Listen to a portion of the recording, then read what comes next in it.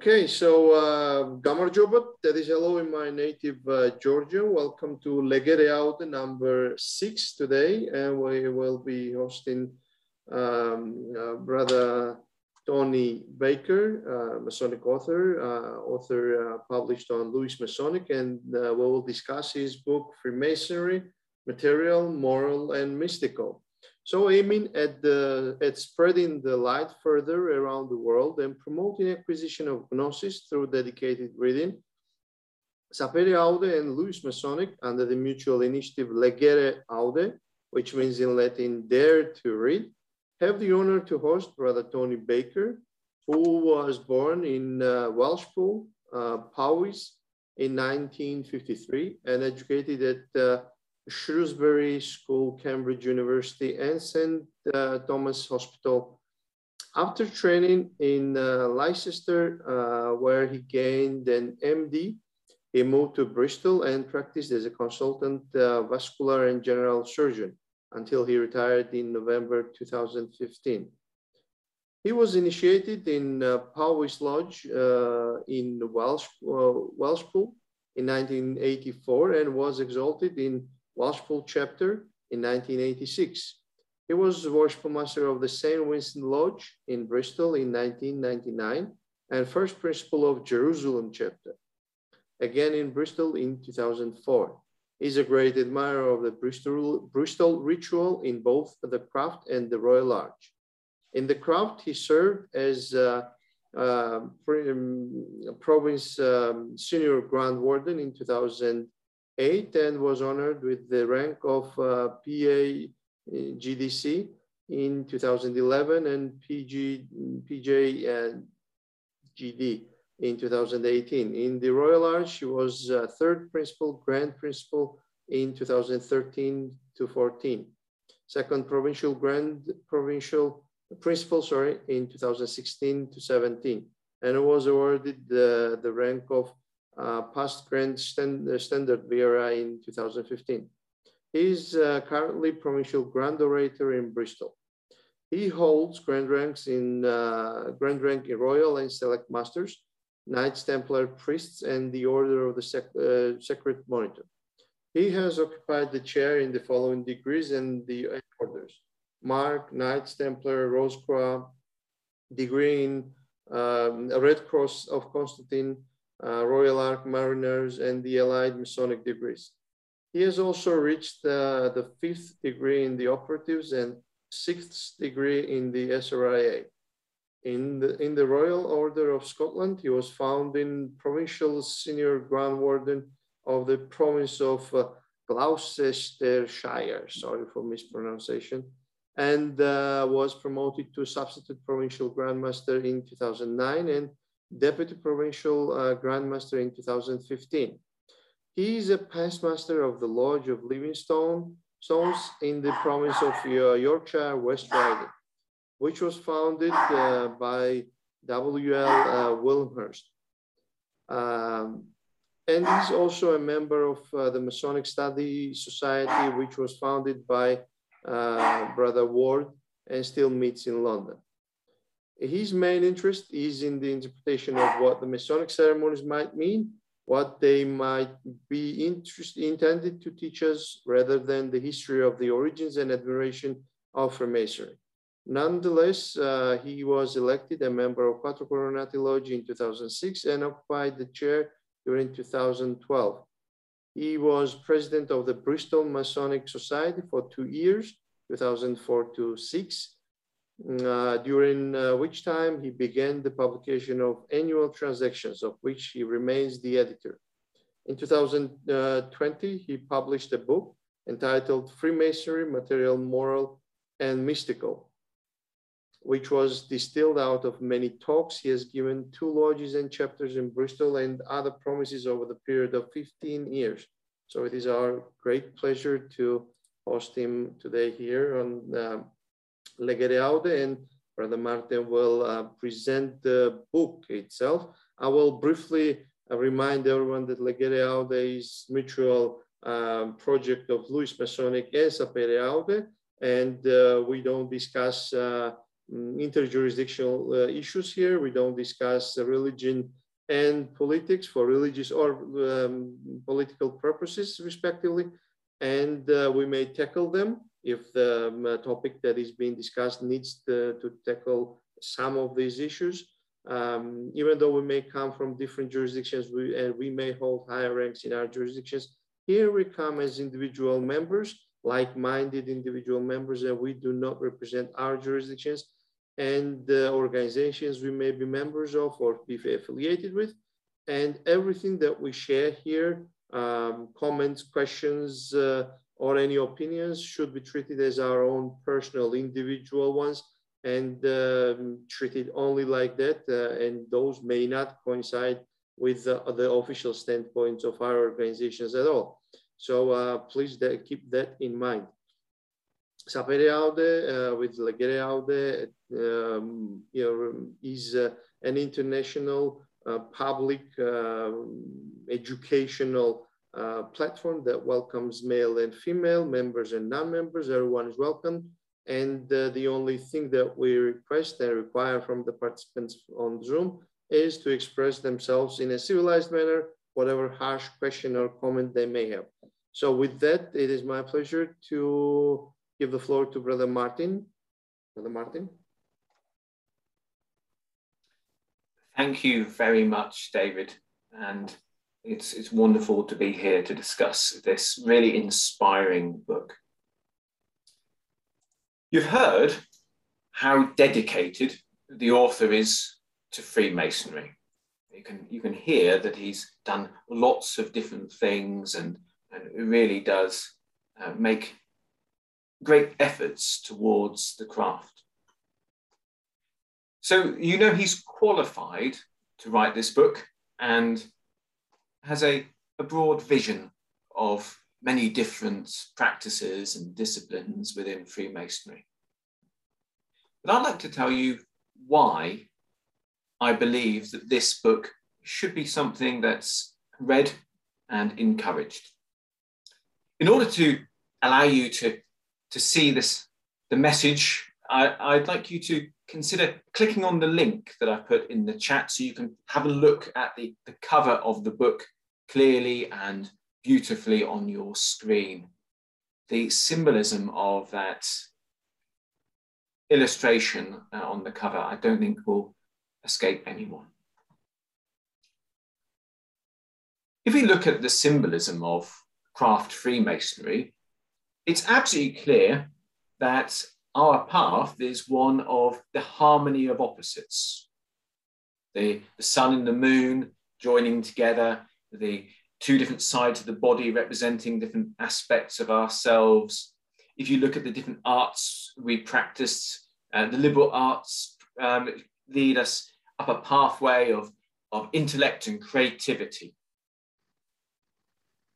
This symbolism of joining two pillars together to find a balance is very strong and very powerful. And we can all see why it's something we should alchemically aspire to.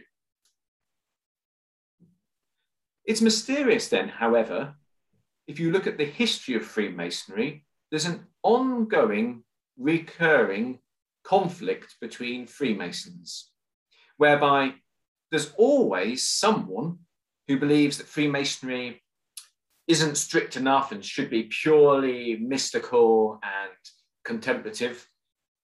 And there's always someone who believes that that point of view is completely incorrect and we should be focusing on charity and helping the world. There are many authors who are very excited about one position or another, and many brothers who really do get very inspired and directed towards promoting one of these points of view.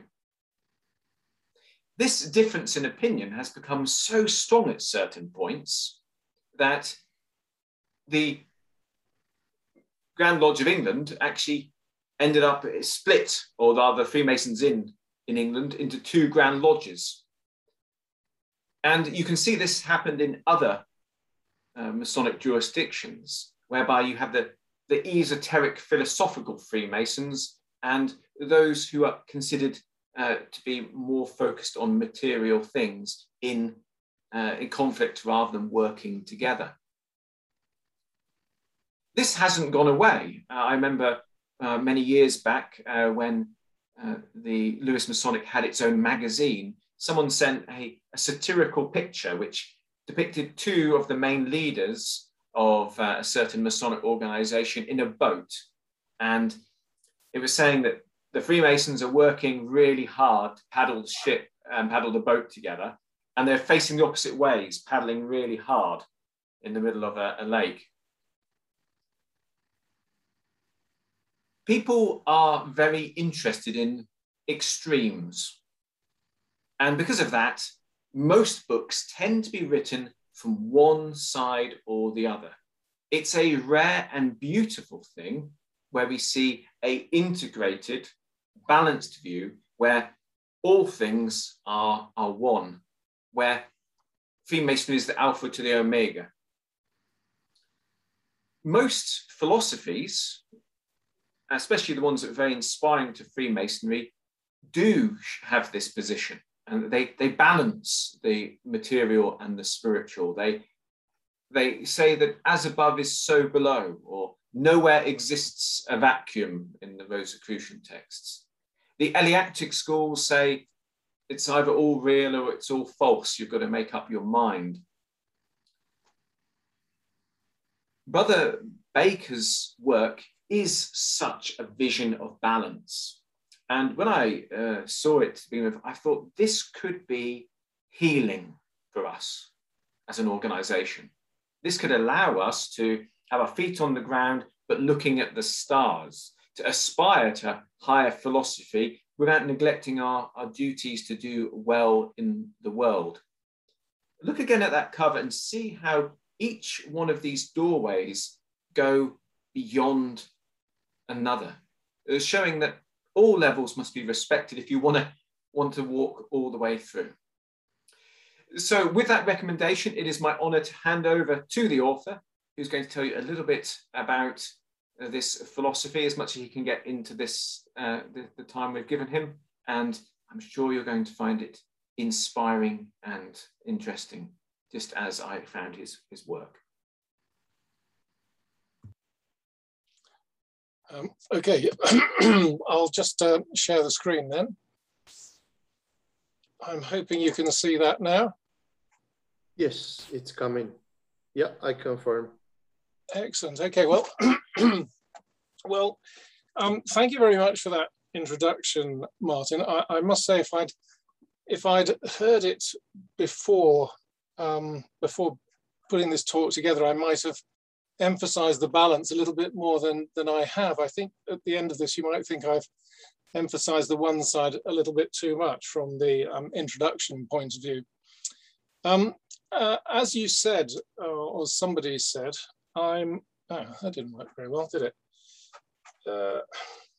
I'm a Bristol Mason, and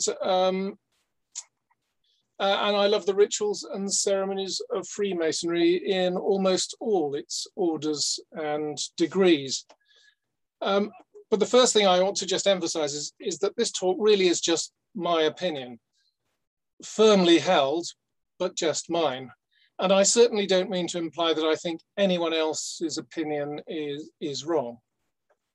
The trouble is, though, that the male-only United Grand Lodge of England tells us all the time that there's no spirituality in Freemasonry and no real secrets, that Masonry is just a private club with social and charitable aims, merely a hobby. Now, I disagree fundamentally and passionately with these messages, and that's why I wrote this book. Referring to Freemasonry as a hobby really diminishes it to the ranks of a pastime, something to fill empty hours. We often hear Freemasonry described as a journey, but where are we going? Where's it taking us? It can be seen as a journey, but in my view, it'd be more accurate to describe Freemasonry as a way of life. It should be an inspiration in everything that a Mason does in life. And in writing the book, what I wanted to do is just to provide a few pointers towards a deeper view and to ask my brethren to think about it. It seems to me that a lot of young men with spiritual hunger are joining us now because they've heard, usually on the internet or in the books of Dan Brown, that Masonry can help them wrestle with the great questions of life. They hope that they might get some teaching of value to a modern man. But when they've taken their 3 craft degrees, they find it difficult to make any sense of the system or to see anything in our order which might help them. They ask 1 or 2 senior members of their lodges for help, but often they get no useful answers. So they become disillusioned and leave. And who'd be surprised if they then tell anyone who'll listen that Freemasonry has no secrets worth having? The trouble is that most of our brethren can't tell you what purpose Freemasonry might actually serve in the modern world. They know they enjoy it, but they can't tell you what it's for, what the real secrets of Freemasonry might be.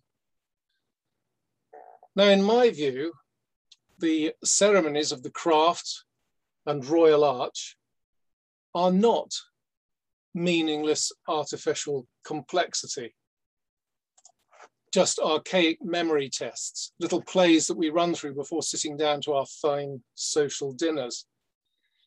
In my view, they have profound messages of the greatest importance. Now, many Masonic papers and books give explanations of individual symbols, objects, actions, words and phrases used within the lodge room. But I'm not interested in dissecting Freemasonry in this way. My approach in this book is to consider the 4 ceremonies of the craft and Royal Arch together as one basic but complete allegorical journey. And my aim is to stimulate thought about this basic journey in the craft and Royal Arch, to call attention to the spiritual path concealed within the system, its mystical message. This book is for those Freemasons who hear the ritual whispering to them. They know that it's got something of value to teach them, but they can't quite hear its messages. The true Freemason seeking enlightenment and understanding and comes to appreciate quite early on that the modes of recognition are not the real or genuine secrets of Freemasonry. They're merely substituted secrets. But what are the genuine secrets then? It'll become apparent that the real secrets of Freemasonry cannot be revealed. They may, however, be experienced and shared in a Masonic lodge. So the book itself is divided into 2 parts, and part 1 deals with issues of a general nature on which any deep interpretation of Freemasonry has to be founded. What's Freemasonry for? What does it teach? Why does it demand secrecy? What does it mean by truth? It looks at parables in the ceremonies and asks, why do we have to believe in God? Now, I just want to say a couple of words about 1 or 2 of these. So first of all, what's Freemasonry for? If 100 Freemasons were asked what Freemasonry is for, their answers would fall into these 4 main groups. So fellowship, morality, charity that Martin mentioned, and something deeper. Now, this something deep is usually ill-defined. It'd be the least common group of answers, but it's the category that I'm most interested in. Before we look at it though, let's just look quickly at the other 3 types of answer. First of all, fellowship. Masonry certainly is about fellowship, but it can't just be about fellowship. Ritual and ceremony are not at all necessary for fellowship, but it's the rituals and ceremonies that make what we do Freemasonry. They must surely be adding something else to the fellowship that we all find in our lodges. What about morality? It's often said that Freemasonry is mainly about morality. We hear that Masonry is a peculiar system of morality so often that the words roll off the tongue without us even thinking about what they really mean. We often hear that its main purpose is to make good men better. But when you think about it, why would we need Masonry to teach morality? Have Freemasons forgotten the basic lessons their parents, their school, and their church taught them? Do unto others as you would have them do unto you. Freemasonry certainly does emphasize morality, but in my view, its main purpose is much deeper than this. Anyway, the questions before passing tell us that we're supposed to possess a high level of such a basic morality before we can be initiated, before we can even become Freemasons. Who are fit and proper persons to be made Masons? Just, upright, and free men of mature age, sound judgment, and strict morality. We should therefore already have strict morals before we can be made Masons. So why would Freemasonry need to teach a basic morality again behind closed and guarded doors?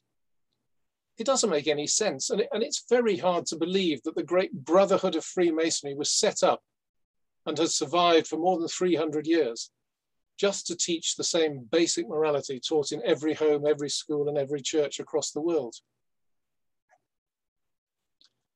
What about charity then? Well, the official view these days, in this country anyway, seems to be that the main purpose of Freemasonry is charity, raising money for good causes. Well, Freemasonry certainly is a charitable organization. It does a lot in the field of charity. Nonetheless, charity cannot be the prime purpose of Freemasonry either. After all, you can donate money to any cause you choose, either online or on the telephone. You don't need Freemasonry to do that. Again, however, charity is not something that's taught in Masonry. Candidates are tested during the initiation ceremony to see whether there's charity in their hearts before they can become Masons. In the first degree charity test, candidates are all examined to see whether they already are the stuff that a true Freemason could be made of. Okay, so now we come on to that something deeper. So I would say that all Freemasons would agree that they get fellowship, morality, and charity out of Masonry. But there must be something more. The rituals must mean something. Now, I've been a Mason now for 37 years, and to begin with, after I'd been initiated, I sat on the sidelines and observed the ceremonies. And to begin with, Freemasonry appeared to me to be a straightforward system of moral instruction, as I suspect it did for many of you. It presented itself as a traditional system, an archaic relic of the past.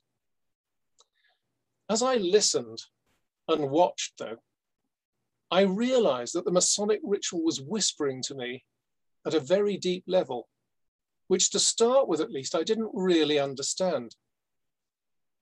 A deeper level of meaning began to creep up on me, and I gradually came to understand that its true purpose is much more profound than simple moral instruction.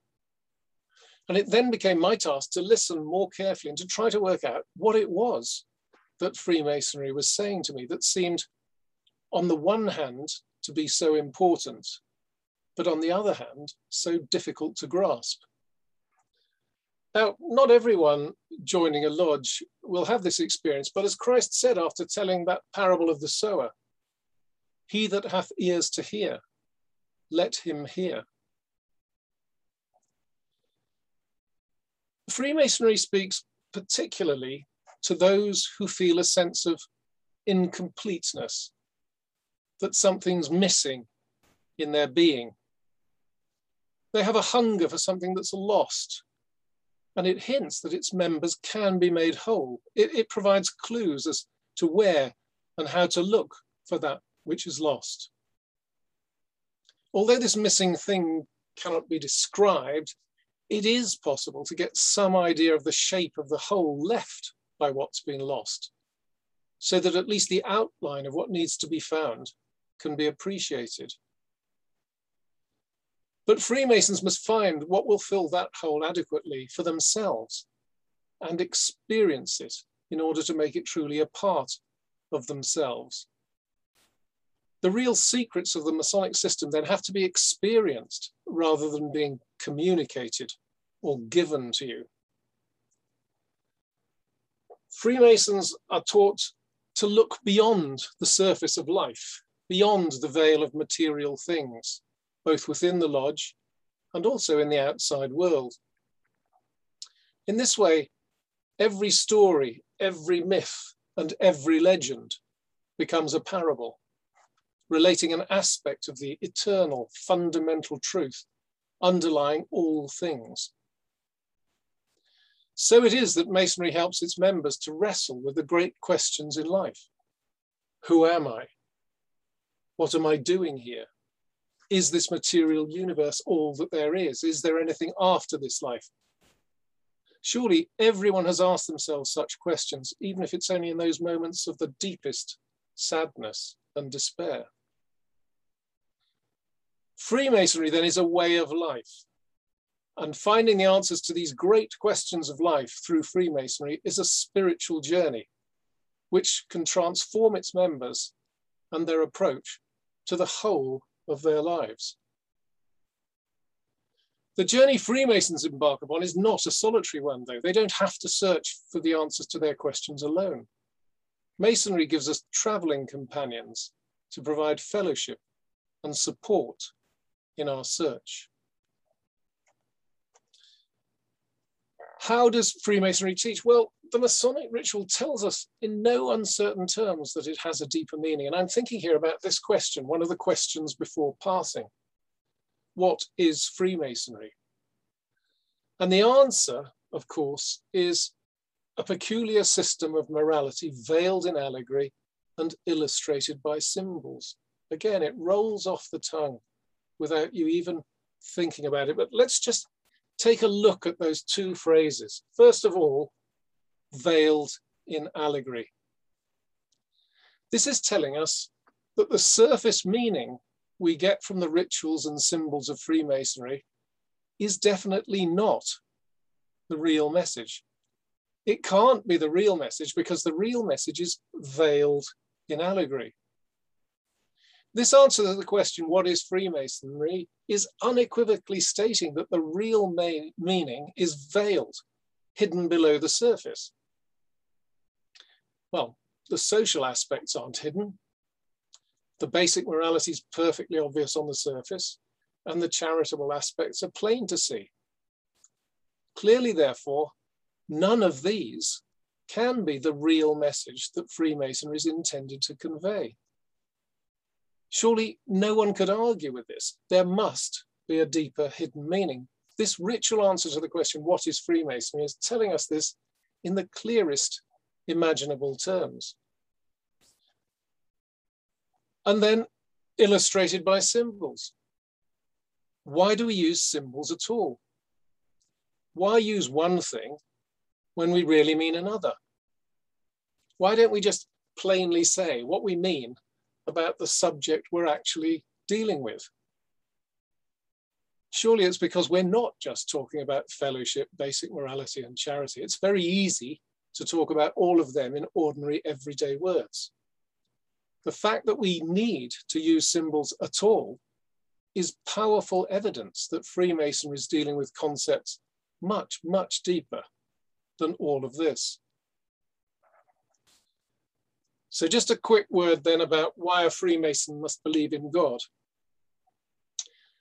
As I've said, the true Mason is a seeker, one who feels a sense of something missing, one who's come to realize that he's not complete, and so is on a quest, searching for that which is lost.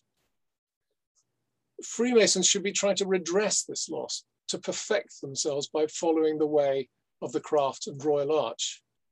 And many would argue that this is the same way as that of the ancient mystery schools, whose aim was to know thyself. In my view, Masons are on a quest for knowledge of God and union with God, and come to Freemasonry to try and comprehend through the use of symbols what God really is. This is the reason why a belief in the Supreme Being is essential in a Mason. It's because the whole purpose of Freemasonry is to appreciate the true nature of yourself and to get closer to that Supreme Being, both individually and collectively, to build a temple for his dwelling, that house, not made with hands, eternal in the heavens. In my view, each of us can, if you like, touch the finger of God deep within ourselves. In Freemasonry, we're embarking on an inward journey to the center, rather than setting off on some outward pilgrimage to a place of some religious significance. Freemasonry is a system in which men of any religion can approach the great architect of the universe. He is the point within a circle. The Supreme Being is the center, and we are all on the circumference. The different ways we can approach the center are the different radii of that circle. We're all aiming for God in the center, and whichever radius you choose to follow, Freemasonry will help you along the way. Whichever denomination or religion or faith you belong to, Freemasonry will help you move along your chosen radius towards that all-important center. If, however, you don't believe in the Supreme Being, you have no center to move towards. And in my view, there's very little purpose in your being a Freemason at all.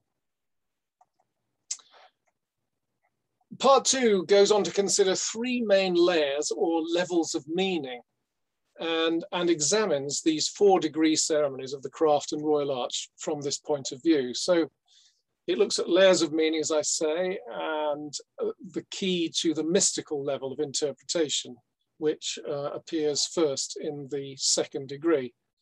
And then it moves on to interpret the 3rd degree and the Royal Arch. So any Masonic ritual or ceremony can, in my view, should actually be interpreted at several different levels.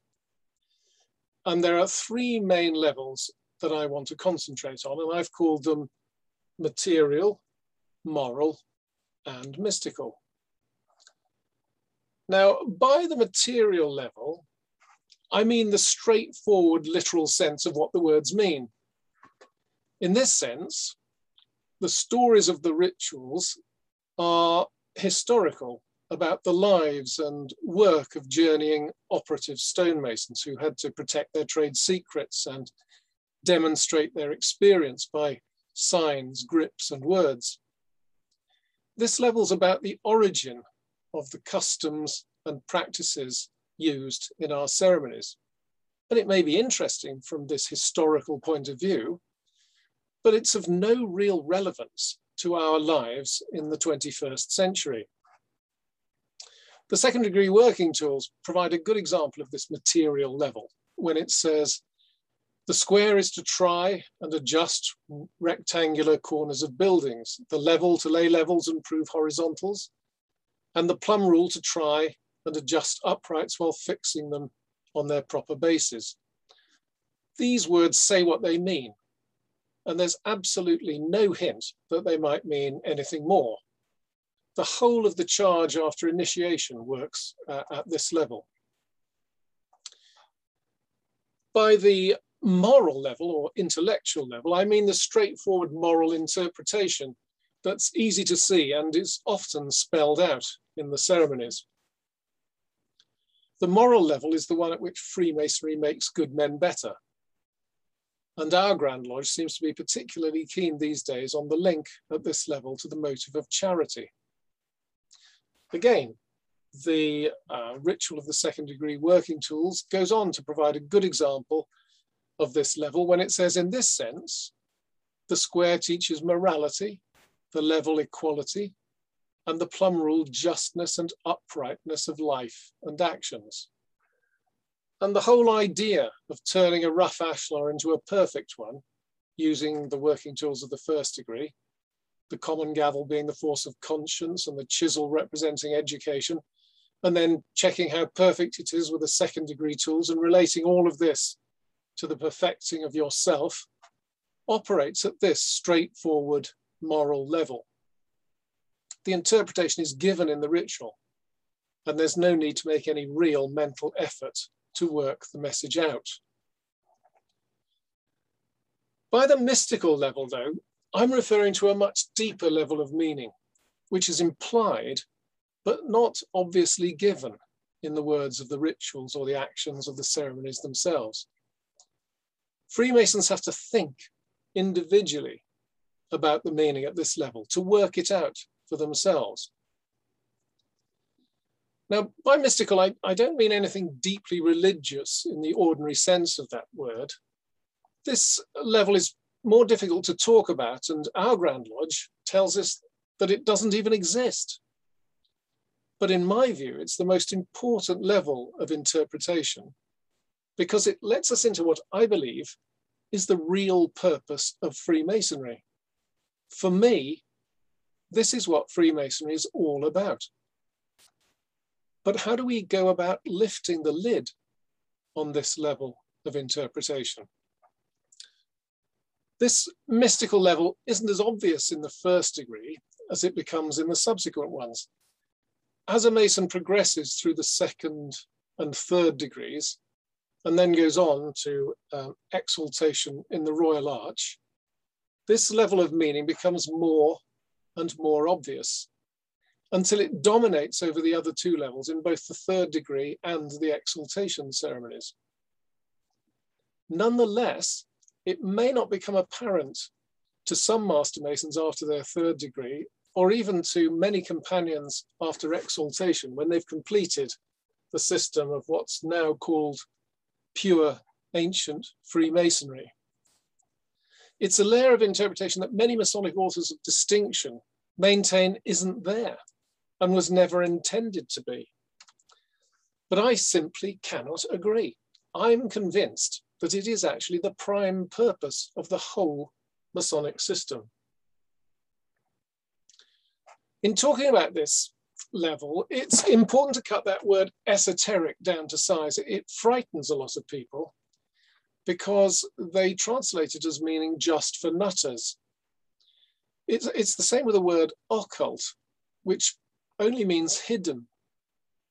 Esoteric really means for the initiated, for those in the know. And in Masonry, that means Freemasons, you and me. The esoteric interpretation of Freemasonry is the interpretation that we Masons are supposed to get. It's hidden behind the literal interpretation, which is all that the uninformed popular world is supposed to get. The question is, do Freemasons get the deeper meaning which is intended only for them? I'm sorry to say that it seems to me that the majority of the male-only English variety anyway don't. So let's have a look at the ceremonies themselves.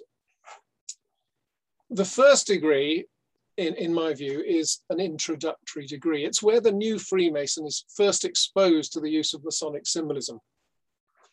It implies that there's something deeper to come as you progress through the rest of the degrees, but it doesn't teach much at a deeper level itself. The first degree asks you to blind your eyes, bare your heart and soul, and tile your mind from outside distracting influences. It requires great self-control, and then the inner work can begin. As well as developing the basic levels of the first degree, the second degree goes on to introduce some concepts which it doesn't do a lot to explain. It tells its candidates that when they've done enough work to become qualified, they can hope to ascend the winding staircase which leads to the middle chamber. And it turns out in the questions before raising that this is where Freemasons might expect to receive their wages. But nowhere are we told exactly what is meant by wages. Secondly, we're introduced to the concept of the center of a building. And most importantly, we find the letter G, representing God, the grand geometrician of the universe, in that center. At this point, we should be saying, hang on a minute, this has got absolutely nothing to do with building in stone. What on earth's going on here? Well, the answer is that we're being introduced to a deeper level of symbolism, the mystical level. This is the first time that a Freemason gets a hint that there's something more to Masonry than brotherly love and relief. The first hint of what might be meant by Masonic truth. So in present-day English speculative Freemasonry, it's not until reaching the closing of the second degree that the candidate's given a clue that the signs, tokens, and words are actually not the real secrets of Masonry. Unfortunately, that clue is all too easy to miss. The key to this mystical level isn't difficult to describe, but it is quite difficult to turn. So what exactly is that key? Well, Freemasonry is the science of symbolism. Everything in Masonry can be looked upon as a symbol. Even the name Freemason or Mason is symbolic. It shouldn't be interpreted literally. Literally, Freemasonry or a Freemason means a builder in stone. But modern day speculative Masons aren't building in stone. The working tools in all 3 degrees remind us that we are not all operative Masons, but rather free and accepted or speculative Masons. What we are building is ourselves. And if we liken the building of ourselves to the construction of a stone building, such as a house, then it should come as no surprise that any building mentioned in a Masonic ritual is meant, at least at one level, to represent yourself. So, whenever a Masonic ritual talks of a building, whether it's complete or remains unfinished, whenever a ceremony mentions a lodge, a room, a chamber, or even a vault, the building referred to and that space inside it is at least at one level meant to represent the self of each Freemason. Most importantly, this applies to the lodge room and all that goes on inside it. All the objects in the lodge, all the officers, their actions and their words represent the structure and workings of the Freemason's self. This concept is the core idea of the book, and its application may well change your whole appreciation of Freemasonry. If you look at any Masonic ceremony with this idea in mind, it will give you a completely different take on the meaning of that ceremony. If you apply it to your own favorite Masonic degree, whatever it is, Mark, Royal Ark Mariners, Knights Templar, any of them, it'll open up a whole new layer of meaning for you. Don't just believe me, please, just give it a try. Throughout the rituals and ceremonies of Freemasonry, therefore, the references made to the lodge aren't just supposed to mean the building in which we meet. That building itself is intended to be a symbol, a veil of allegory concealing something else. St. Paul wrote, "Know ye not that ye are the temple of God, and the Spirit of God dwelleth in you." The real lodge referred to throughout Masonic rituals represents our own individual personalities, ourselves. Each of us is therefore encouraged to consider the structure of himself, the makeup of his own self, no longer observed from without, like looking in a mirror, but now observed from within. So armed with the information that the lodge room represents the self of each Mason, we can approach the interpretation of the second degree and its more complex concepts at a deeper level, the mystical level. And at the mystical level, the middle chamber wasn't a part of King Solomon's temple or indeed of any other building. It's a part of each one of us. The middle chamber is deep within you, the seat of your conscience, that place where you listen to the still, small voice of calm, the point within a circle, the center. What wages might a fellow craft expect to receive without scruple or diffidence if he managed to get to the middle chamber of his own self? The climax of the explanation of the second degree tracing board tells us that when our ancient brethren were in the middle chamber, their attention was particularly drawn to certain Hebrew characters, which are here depicted by the letter G.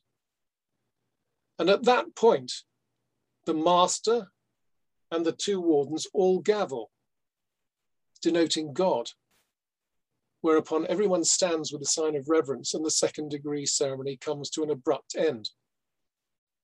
This has got nothing to do with building in stone. So what does it mean? It's a profound spiritual truth that we're being made aware of. We're being told that the divine principle resides within us. Freemasonry teaches that the great architect of the universe, who once dwelt in King Solomon's temple, dwells today in that temple's true successor, the heart and soul of man. The real avenue to contact with the divine is therefore not outside ourselves, but within us, at the center of each of us. The significance of that letter G and its position is confirmed again during the closing of a fellow craft lodge, when the worshipful master asks the junior warden what he's discovered.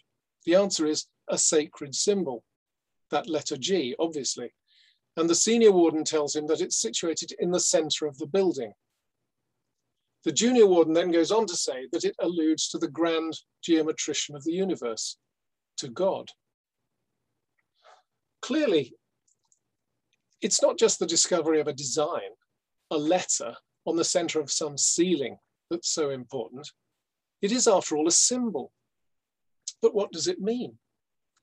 Remember, we're not building in stone, we're building ourselves. And we're supposed to appreciate that the building we're talking about represents ourselves. So the moment of finding that symbol in the center of the building of ourselves should be a vivid realization of a profound spiritual truth, an appreciation of the divine at the very center of each of us. Many years ago, Professor Max Muller translated a legend from the ancient East. It told of a council of the gods which was called to discuss where they should hide man's divinity. One suggested that it should be carried to the other side of the earth and buried, but it was pointed out that man's a great explorer and that he might find the lost treasure on the other side of the earth. Another proposed that it should be dropped into the depths of the deepest ocean, but the same fear was expressed that man, in his insatiable curiosity, might dive deep enough one day to find it even there. Finally, after a long silence, the oldest and wisest of the gods said, "Let's hide it deep within man himself. He'll never even think to look for it there." And it was so agreed, all seeing at once the wise and subtle strategy. Brethren, if the lodge room and the building referred to in our ceremonies is at one level meant to represent ourselves, it seems to me that the Masonic ceremonies are giving us exactly the same message as that parable from the ancient East. And if this is the case, it should hardly surprise us that in the closing of a fellow craft lodge, immediately after he's been told that the sacred symbol's in the center of the building and that it represents God, immediately after this, the worshipful master says, "Then, brethren, let us remember that wherever we are and whatever we do, he is with us, and his all-seeing eye observes us." The ritual's telling us that he, God, is within us. What we're looking for is what's doing the looking, the seeing, the watching. What an introduction to a deeper level of meaning. It's then in the third degree that we're told, and vividly told, that there is a vital and immortal principle within us. The whole of the raising ceremony is a powerful demonstration of this fact. But we're then returned to the companions of our former toil. We return to our previous lives with this amazing piece of knowledge, a new understanding. And with this new understanding of what we are, what we're for, and where we're going, of the very significance of life itself, we return to the mundane, everyday world. This is not only a pre-enactment of our own inevitable physical death. It can also be seen as the death of the old ignorant self, which is now replaced by the new enlightened self. This is what the mystics of old referred to as the mystical death of the self. The charge in the third degree guides your reflections to that most interesting of all human studies, the knowledge of yourself. Know thyself, as was written over the entrance to the temple of Apollo at Delphi, the house of the Delphic mysteries. This is how Freemasonry teaches you the knowledge of yourself. It's also interesting, I think, to note that the three instruments by which Hiram Abiff is slain are the plumb rule, the level, and the heavy setting maul. These are the instruments used by an operative stonemason to set a stone, a perfect ashlar, if you like, in its place in a wall during the construction of a building. In this way, the death of the third degree can be seen to represent the loss of individuality consequent upon merging into the group, the death of the self in uniting with the one. No matter how perfect you succeed in making your own individual ashlar, you cannot build a temple or anything else for that matter with a single stone. Masonry doesn't shout this message aloud, but it's very important that each Mason realizes that although Freemasonry teaches us to work on ourselves as individual stones, and we can do this every day on our own, wherever we are and whatever we're doing, the final or main aim is to build a temple for God, the temple of humanity. We cannot do this alone. We have to do it together. That's why we need to meet in our lodges and chapters. So why is exaltation in the Royal Arch necessary? Well, the aim in the third degree was to seek for that which was lost. The three ruffians were trying to obtain the genuine secrets of a master mason from our Grand Master, Hiram Abiff, who could not reveal them. And similarly, the candidate didn't receive the genuine secrets either. He was just fobbed off with another step, a few signs, a grip, and another couple of words. At least the third degree tells the candidate that these are not the real secrets, just substituted ones. In the closing of a Master Mason's Lodge, then, we admit that we failed in our quest. The genuine secrets still haven't been found. We've only come away with a few more substituted ones. Clearly, the search must go on, but where should we look next? Now, at first glance, the Royal Arch looks like a separate order from the craft, but this is really just the result of an accident of history.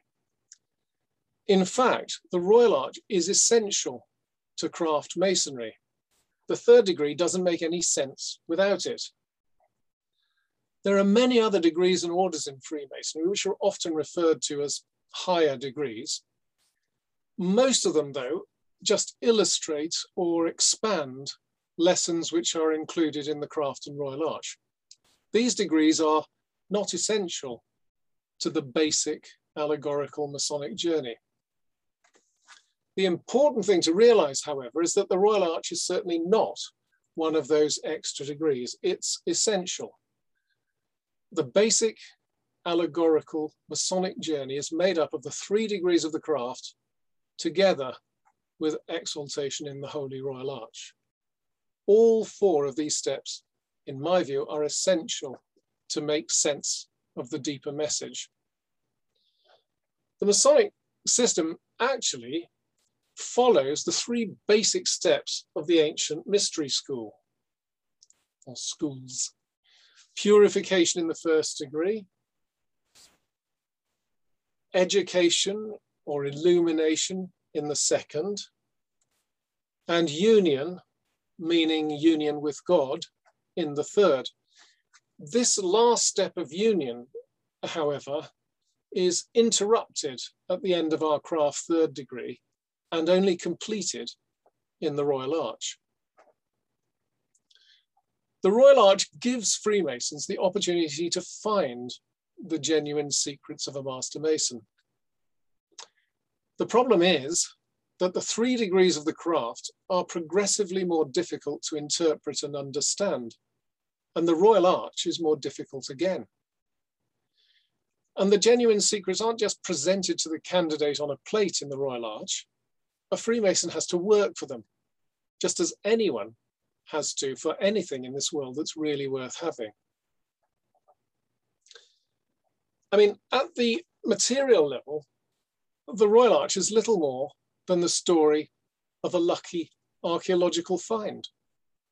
And that's why it's difficult to connect it meaningfully to the craft. It's at this material level that one hears some brethren say that the rituals of the Order of the Royal and Select Masters fit in between the 3rd degree and the Royal Arch and help to make sense of the exaltation ceremony. But it's only at this material level of a literal, legendary or mythical history that they do so. It's also interesting to note that the exaltation ceremony doesn't have much to communicate on a moral level either. It ought perhaps to come as a bit of a surprise to those who believe that the main purpose of Freemasonry is to teach morality, that the ceremony, which is said to be the root, heart, and marrow of Freemasonry, the exaltation ceremony, contains almost no moral teaching at all. Now, I'm not sure how many of you are in the Royal Arch, so I'm only going to give you the vaguest hints here because I don't want to spoil anything for any of you who go on to take that step. But it's not until we get into the Royal Arch that we find out what the genuine secrets of a Master Mason might be and the goal of our basic allegorical Masonic journey can be seen. This is where we get down, deep down into the depths of ourself and conclude that basic journey. The first temple, King Solomon's temple, that was being built in the 3rd degree, represents our first attempt to construct something that we might have been proud of. The trouble was that its construction happened while we were concentrating on other things. We didn't really notice what was happening, and the result isn't quite what we might have hoped for. That's why we've become Freemasons. Something's missing, lost. But Masonry is giving us a second chance. But that first attempt, the first temple, must be cleared away before we can start again. And in doing this, something of enormous value is found deep down. Something that's been forgotten is hidden in the depths of our foundations, our fundamental being. It's now discovered and must be brought back to its rightful place at the surface representing consciousness, the forefront of our character and personality. Now, although the things that the candidate discovers are obviously important in that they represent or symbolize basic concepts, what I want to emphasize is that where they're found is also of fundamental symbolic importance. But I'm not going to say any more about that. So to summarize then, the craft ritual in the first degree introduces us to the world of Freemasonry and how to make use of symbols, allegories, and parables. The second degree develops these ideas and goes on to introduce the middle chamber, which we can approach by the winding staircase, and the sacred symbol, which represents God in the center of the building that represents ourself. The third degree tells us that the genuine secrets are to be found again in the center, which is now described as that point within. And later it tells us that within each of our perishable frames, there exists an immortal principle. The Royal Arch shows us how and where to find those genuine secrets and complete the basic allegorical Masonic journey. I ask you, could a deeper message be any clearer? Now, I just want to emphasize that merely reading or hearing the words in the third degree raising, which tell us that a vital and immortal principle resides within us, doesn't actually allow us to know this truth. Similarly, finding the symbols in the Royal Arch exaltation ceremony doesn't equate to discovering what they represent within ourselves. We attend our lodge and chapter meetings, we listen to and take part in the ceremonies, we hear the words over and over again. But just because we keep saying that there's a divine spark within each of us, doesn't by itself make it real for us. We must experience it convincingly for ourselves. No matter how much we want it to be true, it won't be realized as truth for each of us until we've each had that experience ourselves. It's one thing merely to believe in God, and another thing entirely to have a direct knowledge of God. The ordinary follower of a religious faith believes in the existence of God. The mystic, however, has had a direct experience of his presence and of uniting with him. And it's this direct experience which I believe Freemasonry points to in its mystical interpretation. So what we do in our lodges and chapters, acting out our rituals and ceremonies, is not, in my view, the end and purpose of Freemasonry. Performing a ceremony is a ritual external act which symbolically represents real internal spiritual work. Having performed the ritual, we then have to go on to do the inner work it represents inside ourselves. All our work in Freemasonry should be done in these two parts. The first part is done in our lodges and chapters, in performing our rituals and ceremonies. We do this together in fellowship. And as the ritual says, may heaven aid our united endeavors. But this doesn't complete the work. The task is not finished. The fundamental aim of the Masonic system, in my view, is not fulfilled. The second part's done by thinking and reflecting on the lessons we've been taught in order to make them a part of ourselves and our lives from here on in.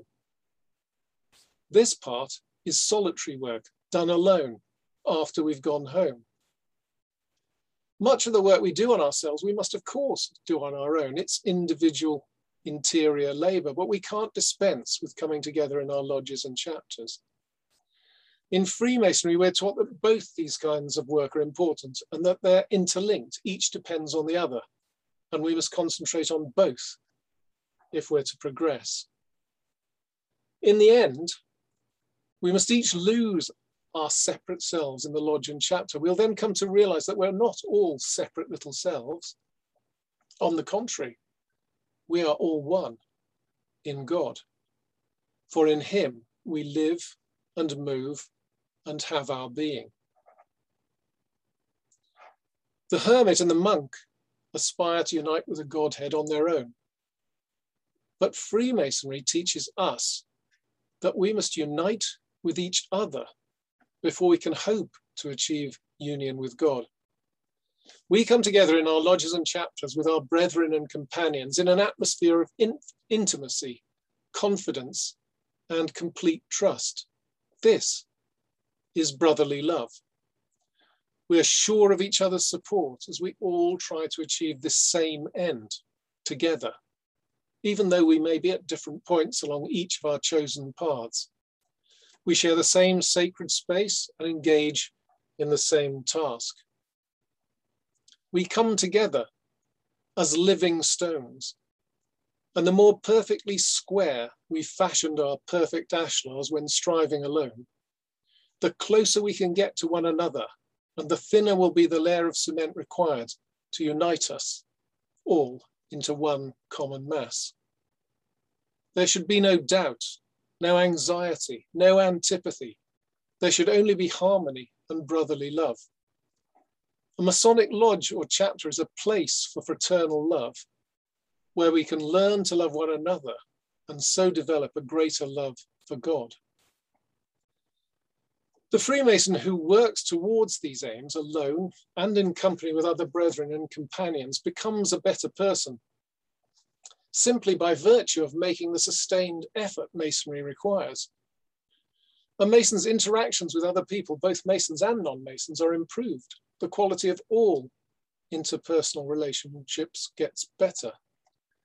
In this way, individual Freemasons working continuously on themselves as individuals benefit their families, their communities, and the whole of the society. But what of those who can't hear these deeper messages in Masonry, and those who don't even believe that they're there to be found? And I know there are a lot of them. To those brethren, I say, keep coming. Enjoy the surface layers of Masonry. Take pleasure in the fellowship, morality, and charity promoted by Freemasonry. But please, don't tell those of us who wish to plumb the depths that there are no depths to be plumbed. If you're happy up there in the shallow end of the pool, paddling around and pretending that's all there is to Freemasonry, that's fine. If, however, you want to take the risk of opening your soul to a little enlightenment, then come on down to the deep end and swim. There's much, much more to be discovered in Freemasonry down here. So, brethren of Legere Aude, read my book if you dare. Brethren, thank you for listening to me.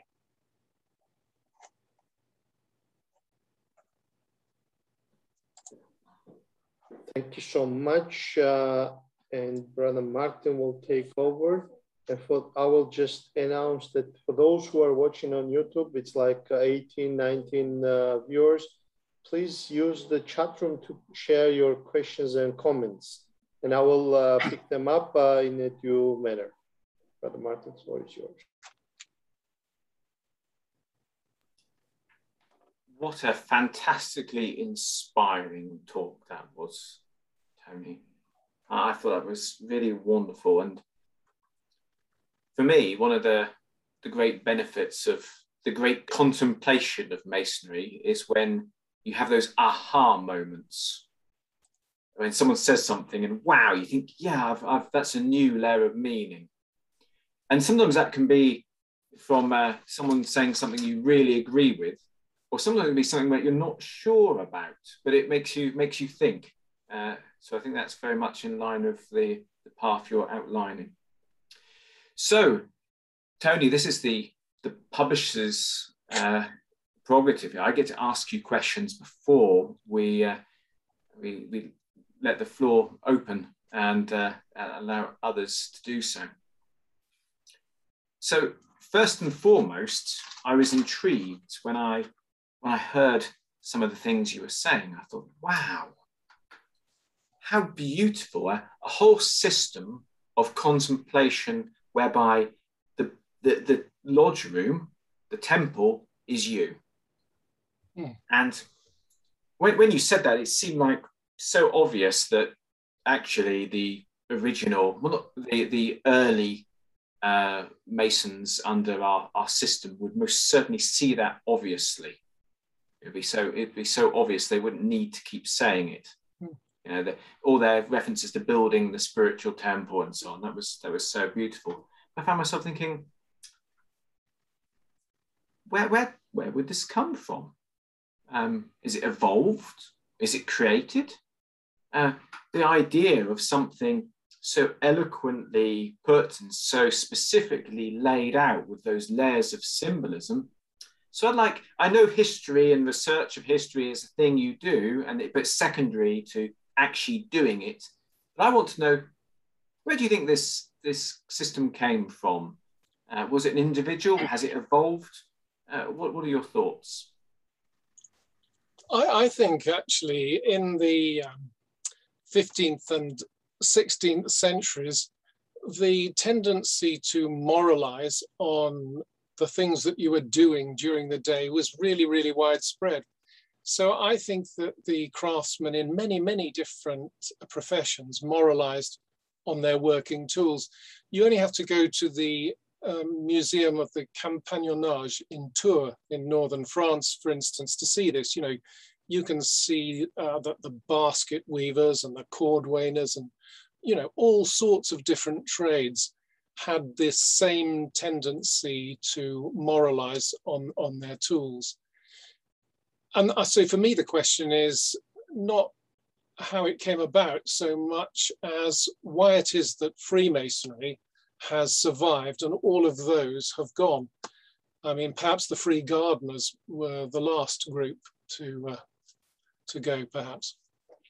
And I think that the Freemasons survived where others didn't. I think the reason is probably because Freemasons actually build something that you can then get inside, you can live inside.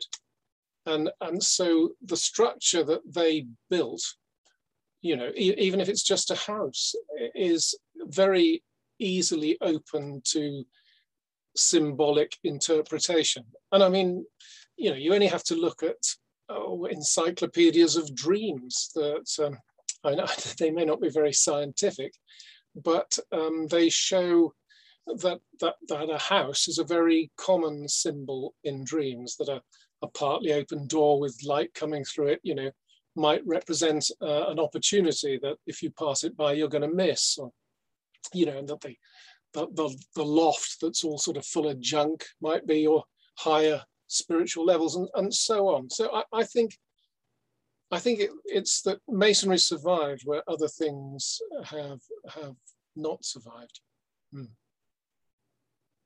Wonderful. You make me think that there's a section in the Emulation Lectures, which is an adapted version of a commentary on Vitruvius, and it's absolutely beautifully eloquent and wonderfully symbolic. It's what it's saying is, if you want to come out of Plato's cave, you need somewhere new to live.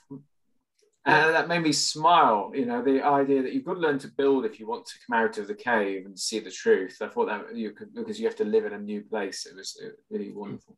See what's casting the shadows on the back. Yes. The next thing I found myself thinking was, you mentioned that this is a universal path. And we certainly can see that these kind of symbols seem to appear in many different countries and cultures, you know, through from Confucian use of the compasses and the square to Mayan, symbolism. So it seems to be something about these symbols. I believe that most Egyptian mummies have a square over their heart to represent Ma'at, but do you think this is universal? Do you think there's anyone or any religion or discipline that would actually find these symbols are so culturally different, or that it would be tough for them to adapt or to fully utilize this path? No, I think it's basically, I think Freemasonry is expressing a fundamental truth of the structure of creation and of life. And I don't think Freemasonry has a monopoly on this at all. I mean, I think there are other systems that promote a similar path, such as meditation, for instance, or yoga. I think there are, that it's a fundamental truth. No, I think that it's for everybody. Mm. Okay, final question. Most paths, you talked about yoga or the meditation, would have a clearly defined definition of where you're going. So I could give you Buddhist documents to have the marks of a Buddha. In Christianity, there are the qualities of a saint, this kind of thing. A lot of people have the dream of what that mystical experience would bring around. In Freemasonry, we have some ideas of it, where the person's going to achieve some kind of eudaimonia, some true happiness, this kind of stuff. But I'd like to hear your vision, if you're happy sharing it. If someone did it, someone who really did it, they followed these lessons, they contemplated, they took the working tools home and really applied them. How would we notice? How would we know that person had achieved that or gained that insight? What would that true Master Mason be like? Well, I suspect that we've all met one or two people who have had a profound influence upon us in the craft, who we would look upon as great masters. I think it's difficult to express, isn't it, what that experience is. I mean, the mystical experience is something that the great mystics of old have tried, each of them, to express to us. I mean, William Blake, Vaughan, these people are obviously clearly discussing the same experience, but it's difficult to, you've got to have the experience for yourself. And I'm not claiming to be a great mystic, but I suspect that most people who really try hard within Freemasonry and whatever other path they're on, because Freemasonry isn't exclusive. I mean, you can be a Freemason and a Christian, a Freemason, a Hindu, a Freemason, a Buddhist, can't you? So it's not an exclusive path, but you get to be a very calm individual, a very wise person, somebody who rises above the material things in life, somebody who can see the greater view, I think. I mean, I suspect you know what I mean, but I'm having difficulty putting it into words. Yes, and I think that question was a little bit naughty in the sense that you have said to describe things beyond words, we have this complicated system of symbolism, and allows us to interact with things which are by their very nature indescribable. And I said, right, describe that for me. So, but it's interesting to hear your thoughts. So that's the end of my questions. I have some more, but I don't want to get in trouble for monopolizing. I can't see anyone with their hand up at the moment. I thought someone did a while back. David, do you have any questions from the... Sorry, I muted your microphone, Martin. Yes, I have quite a number of them in the chat, and Russell was with the hand up, but I guess he left. So, I'll pick up the questions from the chat then. Okay, the first question comes from Alexander Peter Popescu. And how do we achieve the common binding understanding of the symbols? Because symbols depend on context and connotations. So how do we achieve them, achieve the understanding of the symbols? You need to unmute yourself, Tony. I enabled everyone's microphone, so that's why it mutes everyone. Okay, how does one understand the symbols? I think, I mean, really, my message today was that it's very common to dismantle and dissect a Masonic ceremony and look at individual symbols. But I think if you do that, and there are lots of books that will help you do that, but if you do that, you run the risk of not having an overview of this complete journey, this complete system and the things that it's trying to teach you. And so what I was trying to do today was step back from looking at the square or the skirt or the compasses and look at this basic journey, this pattern for development that's in these four basic ceremonies. I mean, I'm not saying that the higher degrees aren't of any value. That's not true at all. In fact, the greatest value for me in the higher degrees is that they show the validity of a deeper interpretation of Masonic ceremony. So if you look at the Royal Order of Scotland, for example, you can't possibly believe that its message isn't much deeper than the words. And if you look at the Red Cross of Constantine in its appendant orders, I think, it tells you definitely there that a deeper meaning is intended in the craft and Royal Arch. It tells you specifically in the ritual.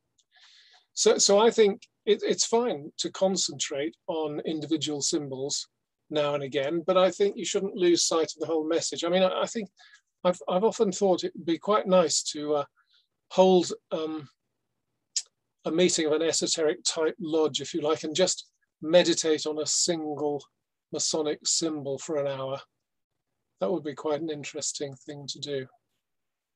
But today I was really looking at the whole of the basic journey. Like creative visualization, you mean? Just yeah. when everyone have the one symbol to reflect and meditate on. Exactly. All right. Okay, another question that comes from Charles da Costa. How does Freemasonry help you find God regardless of your religion? Well, for me, and this is entirely personal, I don't really know how to do this without discussing religion in a denominational way, because of course I'm a Church of England Christian. But please go ahead. No problem with that. We just don't proselytize any tradition. Okay. Otherwise, you can kind of share your religious points. Yeah, please do. I think I'm about to do the opposite of proselytizing. Actually, I mean, I have a much different appreciation of my Christianity now than I had before I became a Freemason. In fact, I've got to a point where I would differentiate between what I would call churchianity and actually what I believe the true message of the Bible, both the Old and the New Testament, actually is. I mean, I think that, and this is only my view, but I would look at the story of Christ's life as very much an allegorical story, you know. I mean, I think Christ might well have been a political agitator, really. I mean, you don't go riding into Jerusalem on the back of a donkey at Passover unless you want to really cause a fuss. But but the rest of the stories about, you know, the kingdom of God is within you, and love your neighbor as yourself. These are fundamental messages that I think Freemasonry highlights. So I think the two things come together, but the one may change the interpretation of the other. Okay, thank you. And in that context, may I ask you my question as well? You mentioned during your presentation that this is why the belief in God is required, but you didn't go into details explaining why. You mentioned that in the context of explaining something else. So my question is actually how our declaration of belief in a God or supreme being is of a paramount importance for our membership, or for whatever we will learn from the rituals, even if we apply all the knowledge that you just shared. After again reading your book as well, you understand, you kind of visualize what this might be a body of a person, but still, why the belief in God or declaration of believing in God is such an importance for a person in a Freemasonic understanding, Freemasonic context? Well, I think the fundamental aim of Freemasonry is to teach you about the nature of yourself.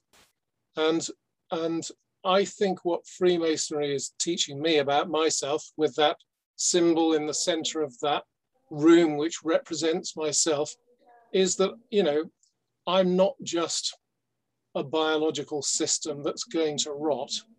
I think there's something else going on. Now, I'm not necessarily convinced that I'm going to be physically resurrected at some point in the future. I honestly can't believe that, but I think it's telling us something fundamental about the nature of ourselves and our job.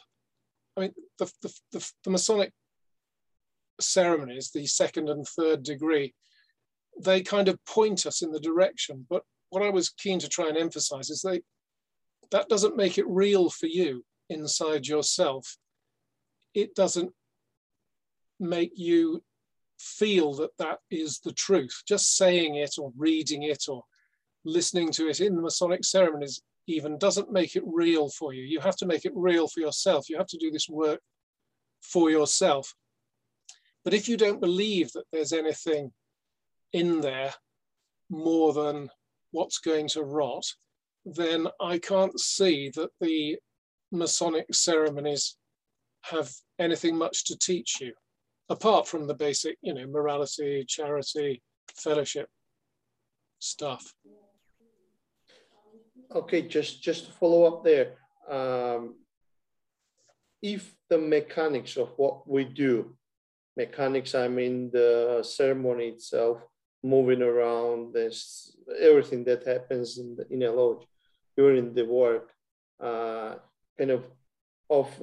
has as an end result of knowing, of experiencing, as you said, as a mystic, then it doesn't matter whether you believed in the beginning or you didn't, because even yourself, you said that after Freemasonry, your understanding or appreciation of Christianity was much improved, you would say, and then it was prior. So my point is that even though I may not believe, shouldn't I get the same end result? Because that whatever is hidden in me in a person is still there, whether I believe it or not.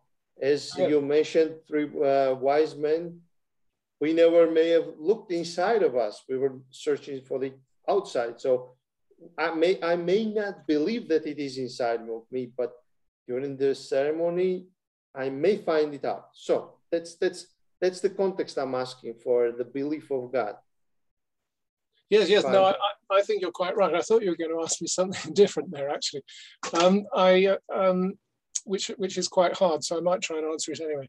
But yes, no, I think you're quite right. I think just because we, or those people who don't know it or feel it, I think it's still true. I'm not saying that it's only true for people who believe it. I thought what you were going to ask me was, how do we achieve this knowledge for ourselves, for each of us? And I thought you were going to ask me perhaps about, you know, taking drugs or the near-death experience and so on. So that's also a very interesting dimension of it, of the near-death experiences, yeah. Well, it is, but actually those two things actually bother me, because if you could get this experience when you're just about to die, that would imply to me that it might be an experience that a damaged or dying brain might generate, and therefore couldn't be trusted. And similarly, if you can get that experience by taking DMT, dimethyltryptamine, or psilocybin, again, these are basically brain poisons. So although it's fashionable to call them entheogenic drugs these days, and I see that, you know, mainstream medicine's beginning to use them in the treatment of profound depression and so on, the very fact that what I would class as brain poisons can give you this experience actually slightly bothers me and makes me wonder about whether, you know, if I had the full-blown experience, I would trust it or not. But I don't know. Well, okay, thank you. I'll take one more question, Martin, from the chat, and then we have a hand to go after. So Brother Caleb is asking, dear Brother Baker, thank you for your presentation. It was well done, and I share your sentiments. I have a few practical questions. As a Masonic author, I am aware that much of your writing has been induced by your rich Masonic experience, which is clear. It would be interesting to know and hear commentary on some of what you found to be the most helpful primary sources or citations when creating your book. What about these sources did you most enjoy or assisted your work? Yes, well, I joined I was initiated in my father's lodge, but 2 years after he died. And I inherited his Masonic regalia and a little shelf in his wardrobe. I can remember the smell of old books when I opened it. And it contained the books of, several books of J.S.M. Ward. And so he was my introduction, if you like, to a deeper interpretation of Masonry. And I'm thinking about the basic degree handbooks, the Entered Apprentices Handbook, the Fellow Crafts Handbook, and the Master Mason's Handbook, which actually are all available through Lewis Masonic at the moment. And as well as that, W.L. Wilmshurst's 2 books. And interestingly, all of these are written in the early 1920s. So Wilmshurst's first book, written in 1922, was The Meaning of Masonry, and that was followed up a year or 2 later by the Masonic Initiation. And both of those are easily available in modern reprints too. But actually, in my book, at the end, there's an appendix which lists and just comments on all the books that I've encountered that I think have been particularly helpful to me in this in developing this view of Freemasonry. So, you know, Steinmetz's Hidden Meaning in Masonry, and all sorts of them. There must be, I don't know, 20 or 30 such books listed at the end of my book. Thank you, Martin. Back to you.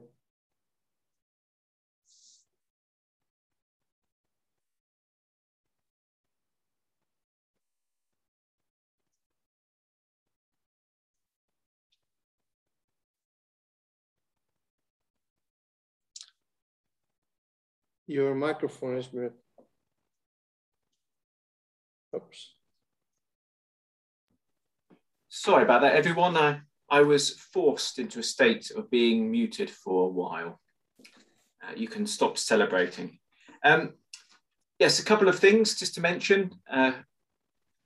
Tony actually edited a book called A Interpretation of Our Masonic Symbols, which is by Ward. A beautiful new edition. I've shared the link there. I also wanted to mention something I forgot to say in response. Tony, you were talking about other groups that had moral plays and insights. I was rather surprised when Robert Cooper explained to me not just the Free Gardeners, which I understand is still going in some small form, but he said there were a lot more, including there was the Free Fishmongers, and they actually had a play, and I couldn't get more out of him about that. I had this sort of vision that it involved, you know, loaves and fishes or walking on water or something in there. But yeah, so other groups did have their own paths as well. I had a sudden view of that Monty Python sketch of the two guys on the quayside with fish. See that. So Hasu, it's lovely that you're here, and you're normally the first person to ask a question on chat. So let's keep with that tradition. Well, never be the first and never be the last. It's always a good in between. Brother Tony, thank you very much for that. A very interesting perspective of what Masonry is. As practiced, I suppose, within sort of the United Grand Lodge family. A couple of things that are interesting. You mentioned, throughout your presentation, you were mentioning the male element of males being Freemasons.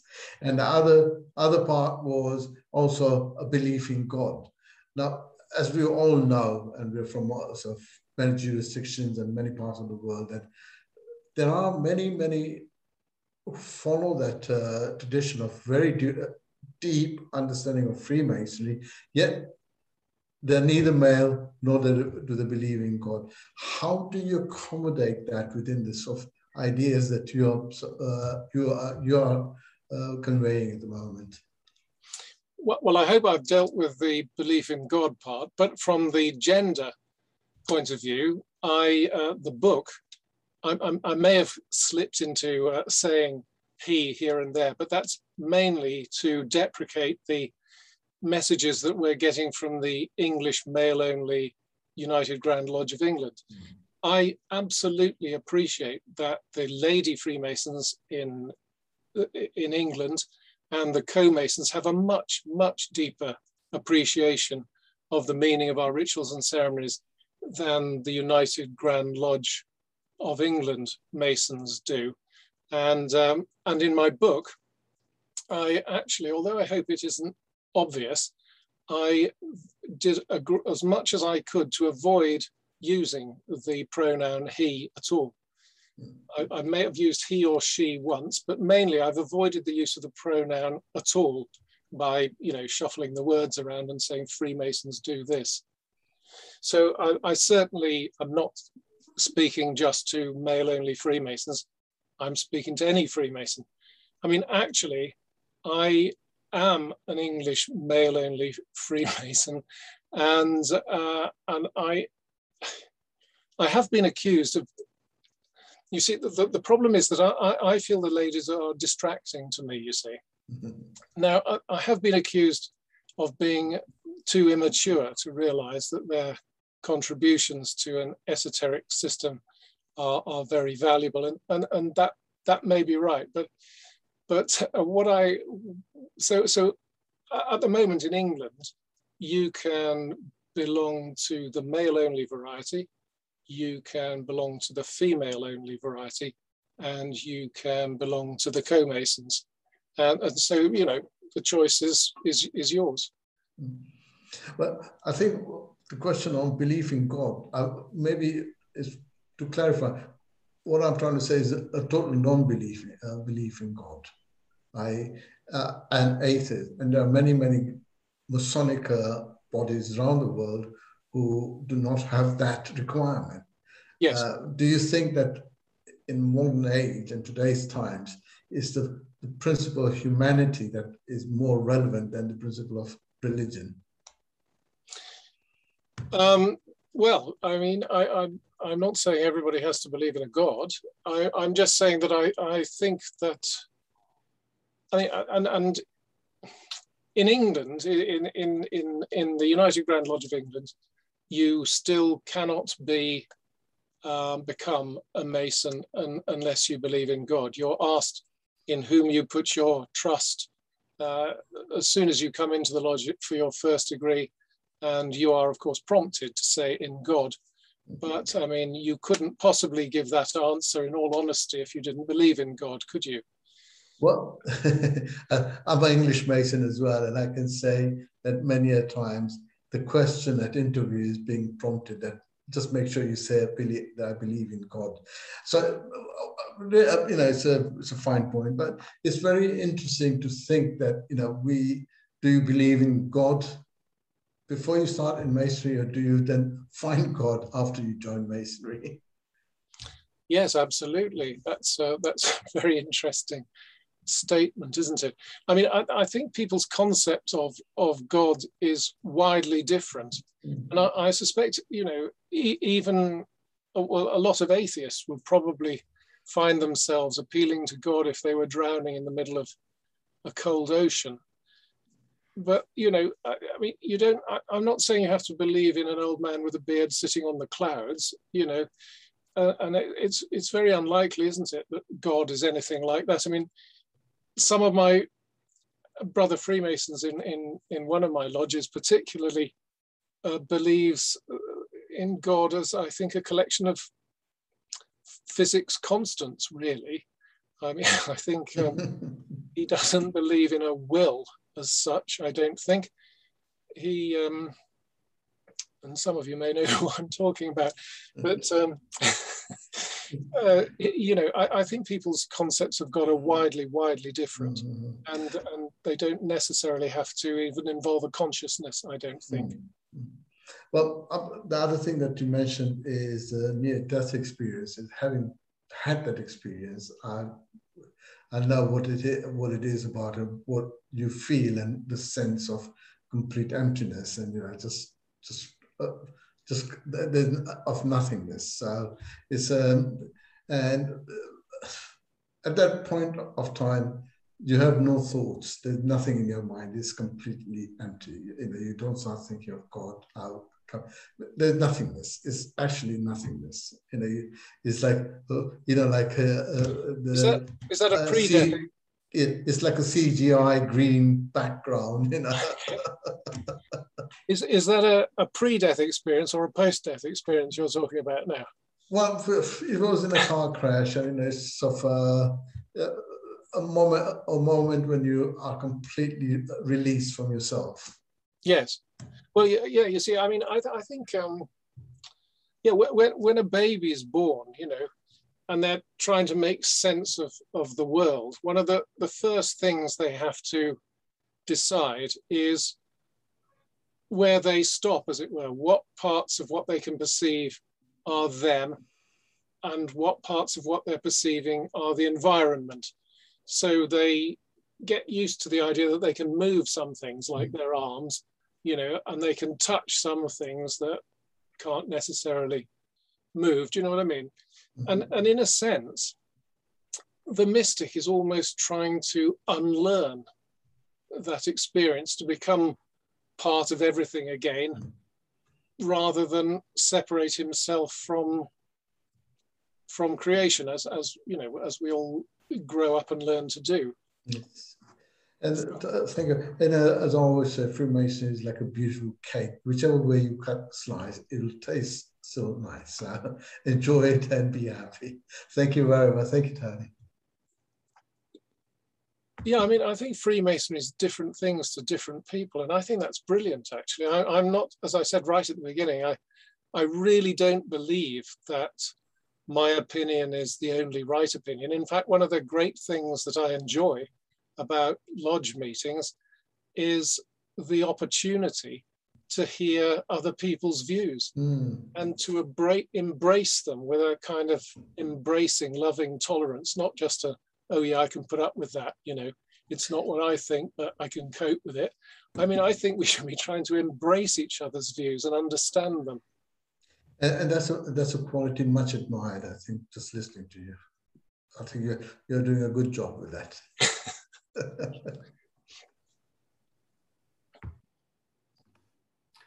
I just want to let you hear this story. I was once at an interview for a Masonic candidate where they said to him, "Do you believe in a supreme being?" And he stopped for a few moments and said, "Does a wave believe in the sea?" And I thought that was magnificent. That was a wonderful answer. I don't think he'd quite realised that this was one of the required questions. But yeah, I thought that was beautiful. Yeah. And later on, the same person said to me, "Well, I can see why you want a joined up vision of the world, that the whole, all of existence is one, is needed, you know, for as a standard here." And so that was really, really interesting. I learned from that interview. Absolutely. We don't have any other hands up in our video area. David, have you got anything on YouTube or Facebook or on the chat? Yes, we have a few more questions to go with. Brother Caleb is asking another question. Dear Brother Baker, before I became a Mason, my grandmother gave me the book A Pilgrim's Progress, a famous sort of moral play by John Bunyan that was in vogue in England prior to and during the formation of the Premier Grand Lodge.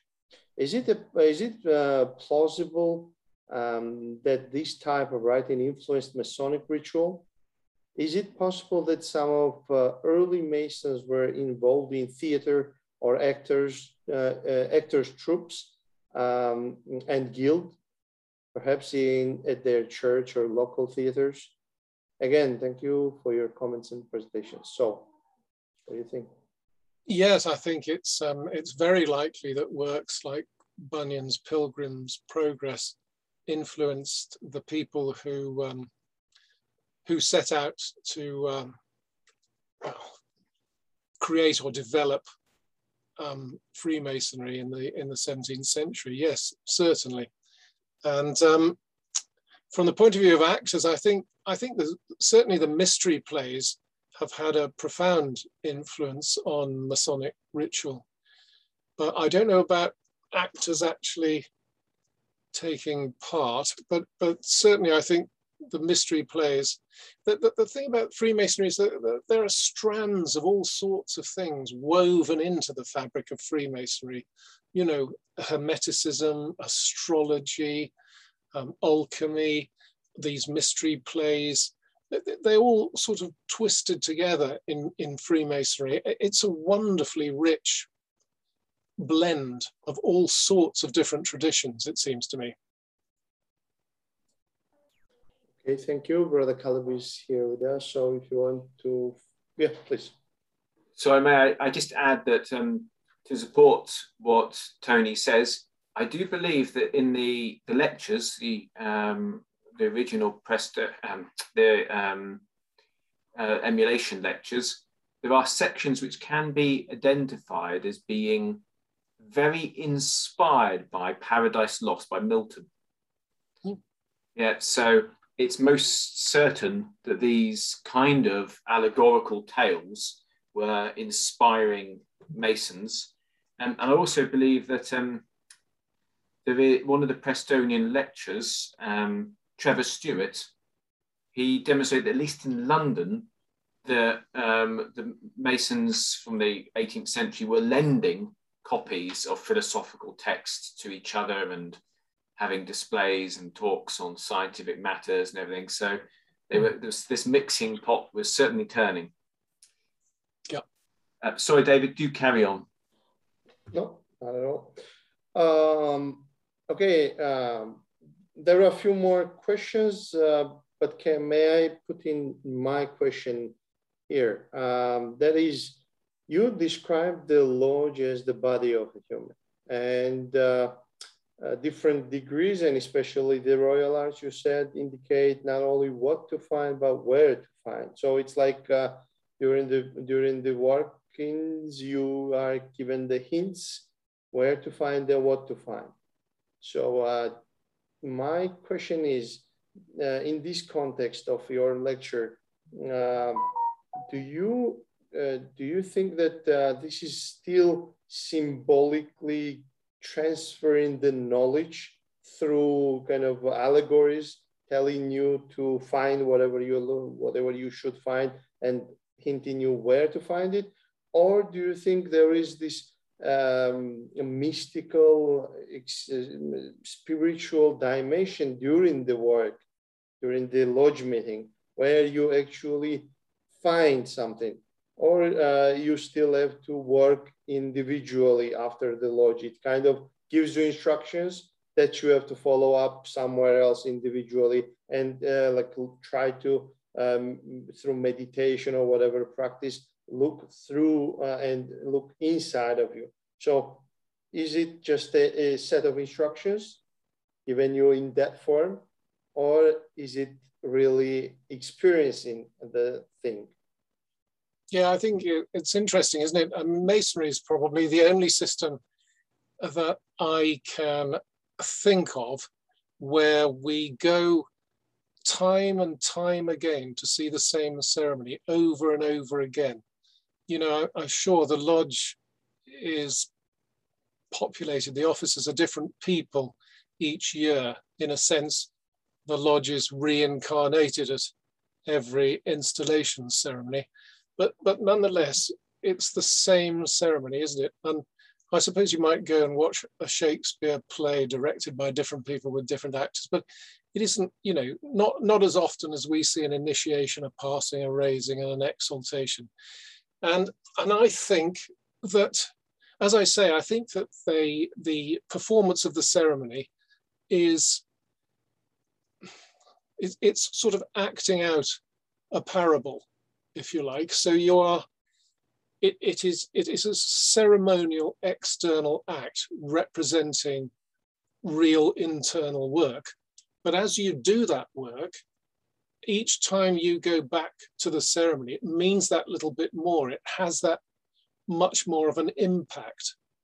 You know, it's a bit like telling a joke, really. You know, I probably shouldn't say this about my sister, but I remember when we were children, I used to tell my sister a joke, and, you know, with 5 or 6 other people would fall about laughing, and she would look puzzled and ask me to explain it. And then, you know, I would take it apart and explain why it was funny to her. And then it was no longer funny to me, but she would suddenly burst out laughing. And it seems to me it's a bit like that. So every time you go to the ceremony, and you know, sometimes it's the different way that one of the officers will pronounce the words or lay the emphasis in a sentence, but it suddenly makes you think, wow, you know, I hadn't really noticed that before. And it all gradually builds, you know, over time, so that the impact of a 3rd degree ceremony, well performed, for me now, is much greater than it was, you know, early on in my Masonic career. I must say it was profound. It was quite a profound experience of my own 3rd degree. But, you know, 10 times later, it wasn't, you know, half as powerful as it sometimes is now when it's well performed. Okay, so you still would, in this response, what I understood is it's more intellectual experience, which is being built up, kind of finding another nuances, or experiencing, as you said, theater played out by different actors, but not really spiritual. Well, again, personal understanding.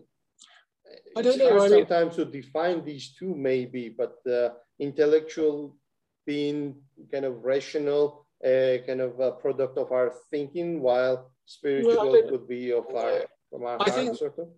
I think the impact is not just spiritual. I'm struggling for the right word. It may be emotional is the right word. I mean, it's a bit like music, you know. Mm-hmm. Music goes right in there, doesn't it? you know, to your emotions. It can make you cry, can make you feel joy without ever using a word at all. And I think the impact of a symbolic and allegorical ceremony is like that. All the sort of bits, like a joke, have to come at you together for it to have its effect. But the effect isn't just intellectual, it's emotional and spiritual as well, I would say. Thank you. As we always do, there are a few more questions. We've been around for 2 hours. Is that okay if we go another 15, 20 minutes? Well, speaker should confirm that. Oh yes, no, that's fine by me. I would just say that, you know, in Bristol, they wouldn't contemplate hearing me talk for more than 25 minutes. So you've done well to put up with me for this long, really. We can go longer, as long as you can stay. Okay, Charles. Well, I think, David, sorry to interrupt, but I think we are known to extract blood from stones. So yeah. Definitely, right. So Charles da Costa is asking, this mystical level you speak of, could it be psychology? Yes, I think it is psychology, but a bit more than psychology. I mean, it's almost about consciousness as well. I mean, you know, I was a surgeon, so yeah, I've been retired 6 years now, but my anaesthetist knew how to put my patients to sleep. You know, he knew how to switch consciousness off so that I could, you know, do what I had to do without hurting the patient. But if you asked him to define consciousness, he had absolutely no idea of what consciousness is. And indeed, I don't think anybody does. So I think it's that kind of structure. I mean, when the rituals were composed or constructed, and actually I don't think they were actually composed or constructed really in the way that we have them now. I feel myself that they've developed gradually, but at that time when they were developing at their most rapid rate, shall we say, there was no science of psychology as such.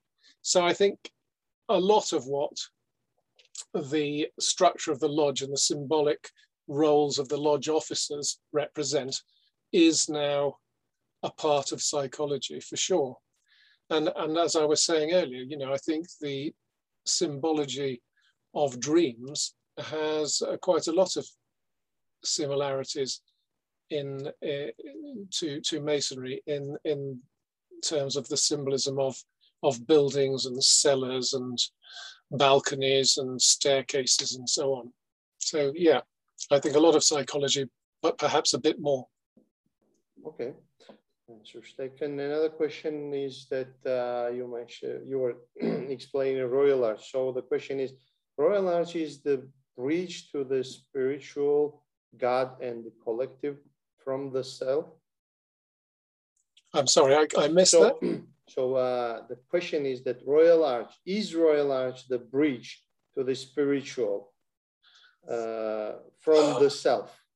Yes. You were explaining. Yeah, we often hear, don't we, that the craft's about fellowship with our fellow men, and the Royal Arch is about reaching God. I don't quite see it as cleanly divided as that. As I hope I pointed out in my talk, I see deeply religious concepts in the second and third degree. So I think there are a lot of pointers in those 2 degrees towards the Supreme Being. And I think those are further developed. You learn more about the structure of yourself and where to find the lost secrets in the Royal Arch. But I don't think the bridge to the Godhead, as it were, is entirely in the Royal Arch. No, not for me. All right. Another question is again from Charles. So are you saying that Masonry is a Gnostic approach to religious belief? No, in fact, I've just seen a website that suggested that many English Freemasons were agnostic. And personally, I would have thought that the United Grand Lodge of England requires more of a belief in the Supreme Being than an agnostic would normally confess, as it were. So no, I don't think it's agnostic. I would think that most Freemasons have some kind of religious background upon which their Freemasonry works, if you like, but it doesn't have to be any particular religion at all. I mean, yeah, I think, yes. Okay, just a comment again from Charles. I think we see the depth, but that depth is personal. We see Masonry as preparation, not the end. Yeah, I think that, yeah, I wouldn't disagree with that at all. Okay. Okay, I'm just trying to see if there are any other questions there. There are a number of thank yous and brilliant talk and excellent talk and interest to read the book. So here is the interesting comment I liked. Alexander Peter Popescu shared that great architect of the universe, while we were discussing the belief in God, great architect of the universe, dreifach großen allmächtiger Baumeister alles Welten, the filling interpretation of the imagination and creation of the subjective individual illustration of the Grand Architect of the universe means a supreme principle or a supreme being called God or not. So that was we were kind of trying to define what God was. So I think we're in semantics here, aren't we? Really. I'm not sure I would care to try to define the supreme being. I think that it's definitely something beyond me. I'm saying that, you know, there's more to all of this than me, that I think that I will be judged. You know, my life and actions will be judged. And I think, you know, most Masons probably believe that. They may believe that they're their own judge, perhaps, but I believe that there's something beyond me that created the universe. You know, I mean, I understand the arguments that, you know, that you create the universe in your head and that everything that you perceive comes into your brain through your five senses. But for me, you know, I think, therefore I am. And as far as I can see, there's quite a lot outside me that's beyond me. All right. You mentioned the DMT part and the psychedelic drugs. And that's one of the dimensions. We had like 4 or 5 lectures. We even found a person in Peru.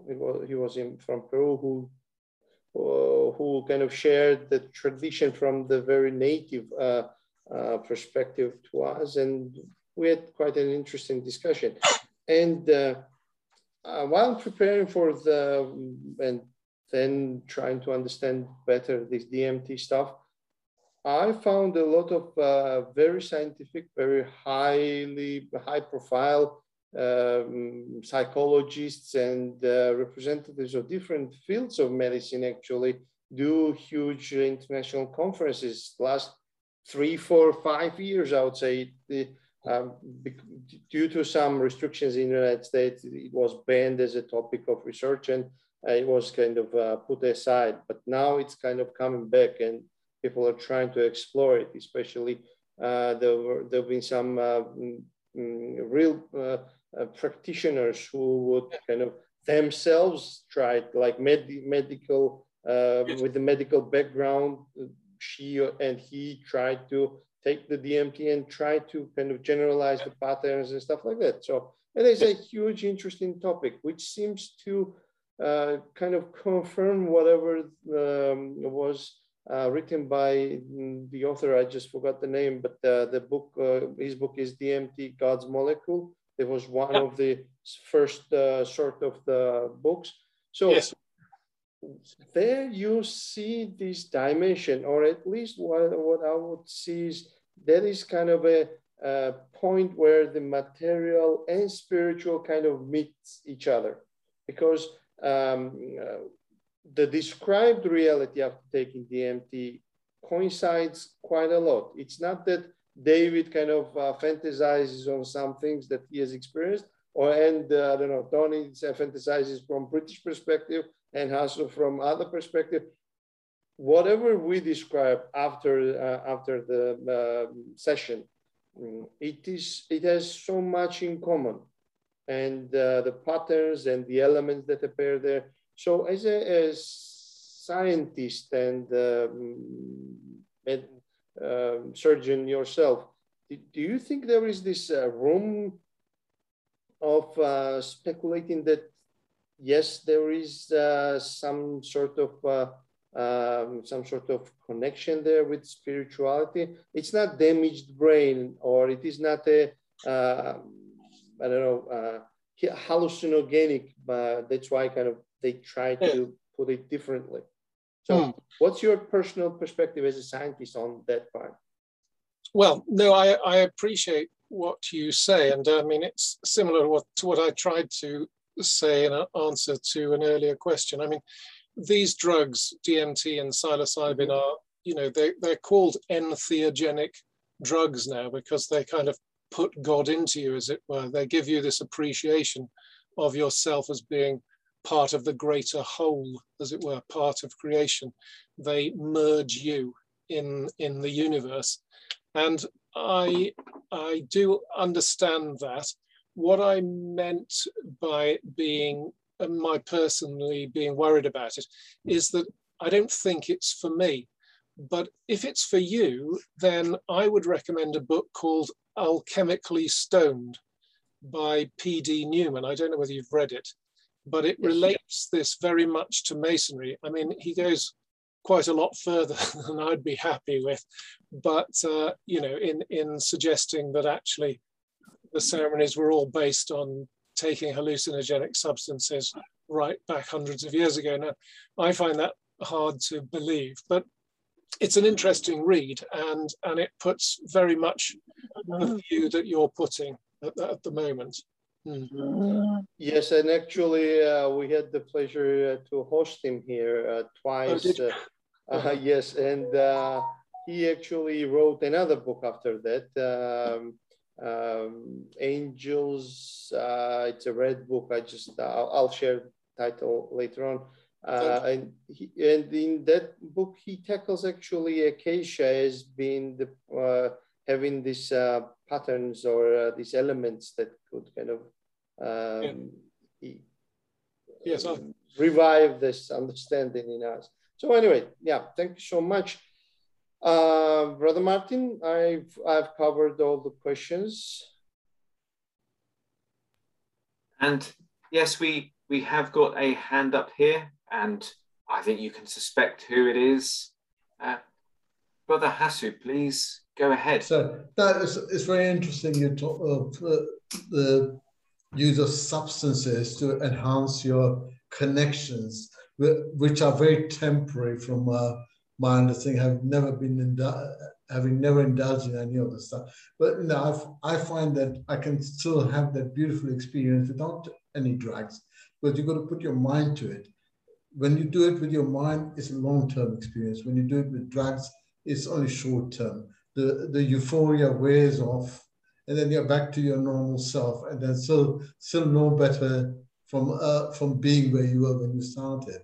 So I think a lot of the times it is about not what you're searching for as such, but it is someone else's idea of using something, use this, and your search becomes better, that you experiment. But you know, I think individuals have it, but as you rightly said, when you have said that those who created Freemasonry must have been high on substance, maybe they were, because some of the things they call medicine were not very, were not tried and tested on anyone except themselves. So I doubt, I wouldn't be surprised if they would, but yet they create, they give them credit. They created something which we still today sit here and talk about and agree to disagree, basically. But yeah, great, thank you. May I just add this on this exciting topic, my own observations. There are people who I greatly respect who have endorsed such substances as a catalyst to their self-improvement. I have not, as of yet, however, observed any upgrade or improvement that stays from any such experience. Likewise, in my explorations, there are many times in certain traditions I've met people who are clearly further along the path than I am, who I aspire to be like, more aware, more thoughtful, more skillful and compassionate. However, as of yet, I have not met anyone who has achieved such evolution in consciousness through the use of these substances. Now, that's not to say that it's not possible, but that for me, it remains to be seen. It could be that there's a tradition where someone very wise and very skilled with this could aid you. The Yoga Sutras of Patanjali certainly give this as one possible way you can achieve higher states of consciousness consistently. But what I've seen so far is that these substances are a good way to imitate spiritual experience, but I remain open-minded and non-judgmental. Kingston, you have a question. Please go ahead. Yeah, thanks very much. I think there's been a lot of work done on this subject. Apropos the endogenous substances produced in the brain in a near-death experience, is it not possible that this is the natural induction, if I can call it that, into the singularity that we're moving towards? And then another aspect, some people who have used psychedelic drugs report a mindset change for the better afterwards. Not always, but some do. Yes, I think that's right. I think that's why mainstream medicine is now taking an increasing interest in these substances for the treatment of severe depression, for instance. I mean, I think one would hope, wouldn't one, that that the near-death experience is leading you on to a pleasant death experience. But the trouble is that once you've had the death experience, you don't tend to come back and tell anybody what you've experienced. So it's hard to know. But yeah, I remain optimistic.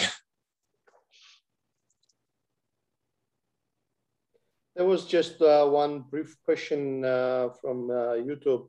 Is Freemasonry, Gary Stodel is asking, is Freemasonry a form of Gnosticism, you would say? Oh, Gary, yes, I know Gary Stodel. I can't see him anywhere, but yes. Gary Stodel has very, very similar views to my own. And yes, I think that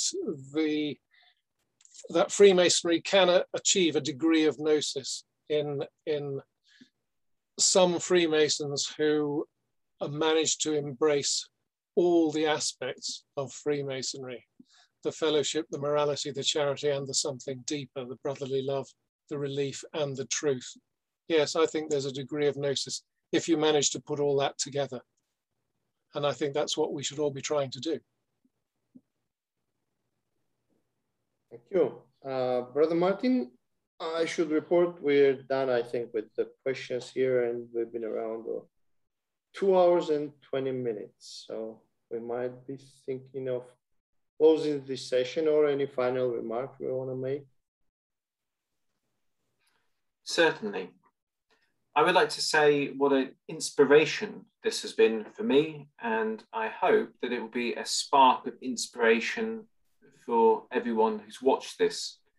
At the very least, I'm sure all of us will be viewing the temple as a symbol of a process of consciousness during the next ceremony we observe. Of course, the book is a manual to this kind of contemplation and could be of great value for someone who wants to take this further. Tony, it's been an honor to hear you speak and to hear the answers to your questions. And everyone, thank you for joining us. Thank you so much. Thank you very much. Tony, if you want to leave any final remarks, you're most welcome to do so. Just not for the participants only, but for the recording purposes, for those who will be watching it. Well, I'd just like to thank you for the invitation, for making me feel so welcome, and for dealing with me so gently in the question time. There was a lot of brotherly love here this evening. Thank you. Thank you so much, Brother Tony. It has been our honor to host you, and the excellent, well-prepared subject, and definitely I already got your book, which is all my with me now, and I'm gonna go reading it. As for those who have been watching this as a recording, I remind that today we had Legere Aude number 6, and the topic of discussion was the Freemasonry, material, moral, and mystical. And the speaker was the author of the book, Brother Tony Baker. So once again, I remind that Legere Aude is a is a mutual project of Sapere Aude and Lewis Masonic, and in Latin it means dare to read. So we we ask you to dare to read, get the books, and find out more in details. So this concludes our lecture today. Today is 5th of December, 2021, and goodbye for now. Goodbye also in my native Georgian.